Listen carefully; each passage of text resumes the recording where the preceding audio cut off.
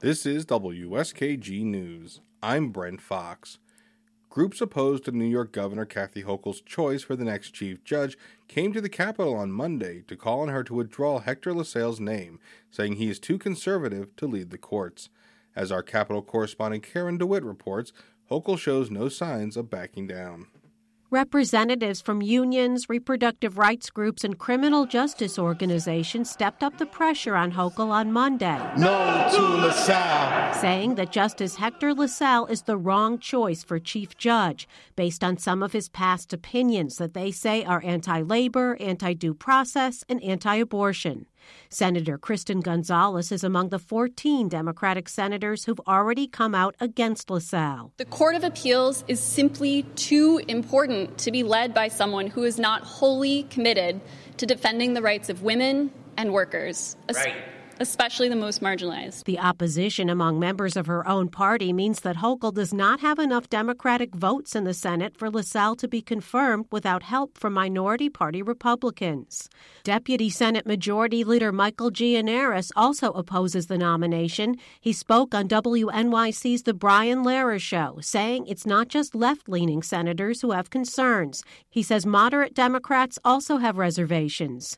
Gianaris says former Chief Judge Janet D. Fiore, who resigned last summer, was not a good administrator of the state's vast court system, and he wants to see the court take a new direction. Not spoiling for a fight with the governor. We're anxious to work with her. We have worked well with her on so many issues up to this point.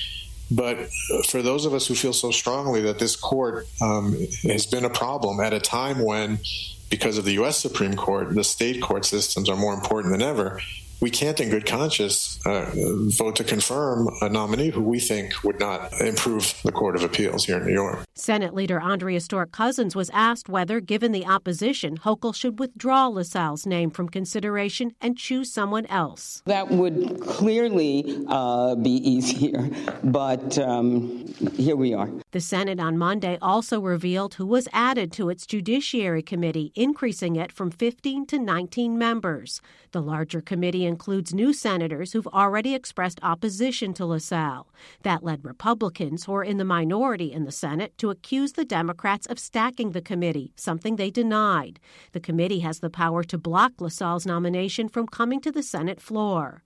Hochul, speaking earlier in the month, said she won't withdraw LaSalle's name and that she finds the expansion of the Senate Judiciary Committee unprecedented. She says LaSalle has an exceptional record. He'll be the person that'll bring a fractured court together. He'll be fair. He'll be just.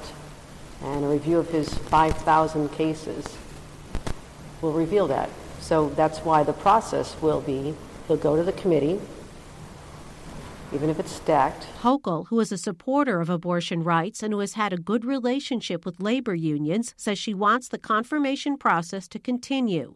If the nomination does make it out of the Judiciary Committee and reach the floor, Hochul would need votes from Republicans for LaSalle to be confirmed. Senate Minority Leader Robert Ortt says he's reached out to the governor to say that he and his GOP colleagues are willing to keep an open mind. He urged the governor to push back against what he calls the radical left of her party.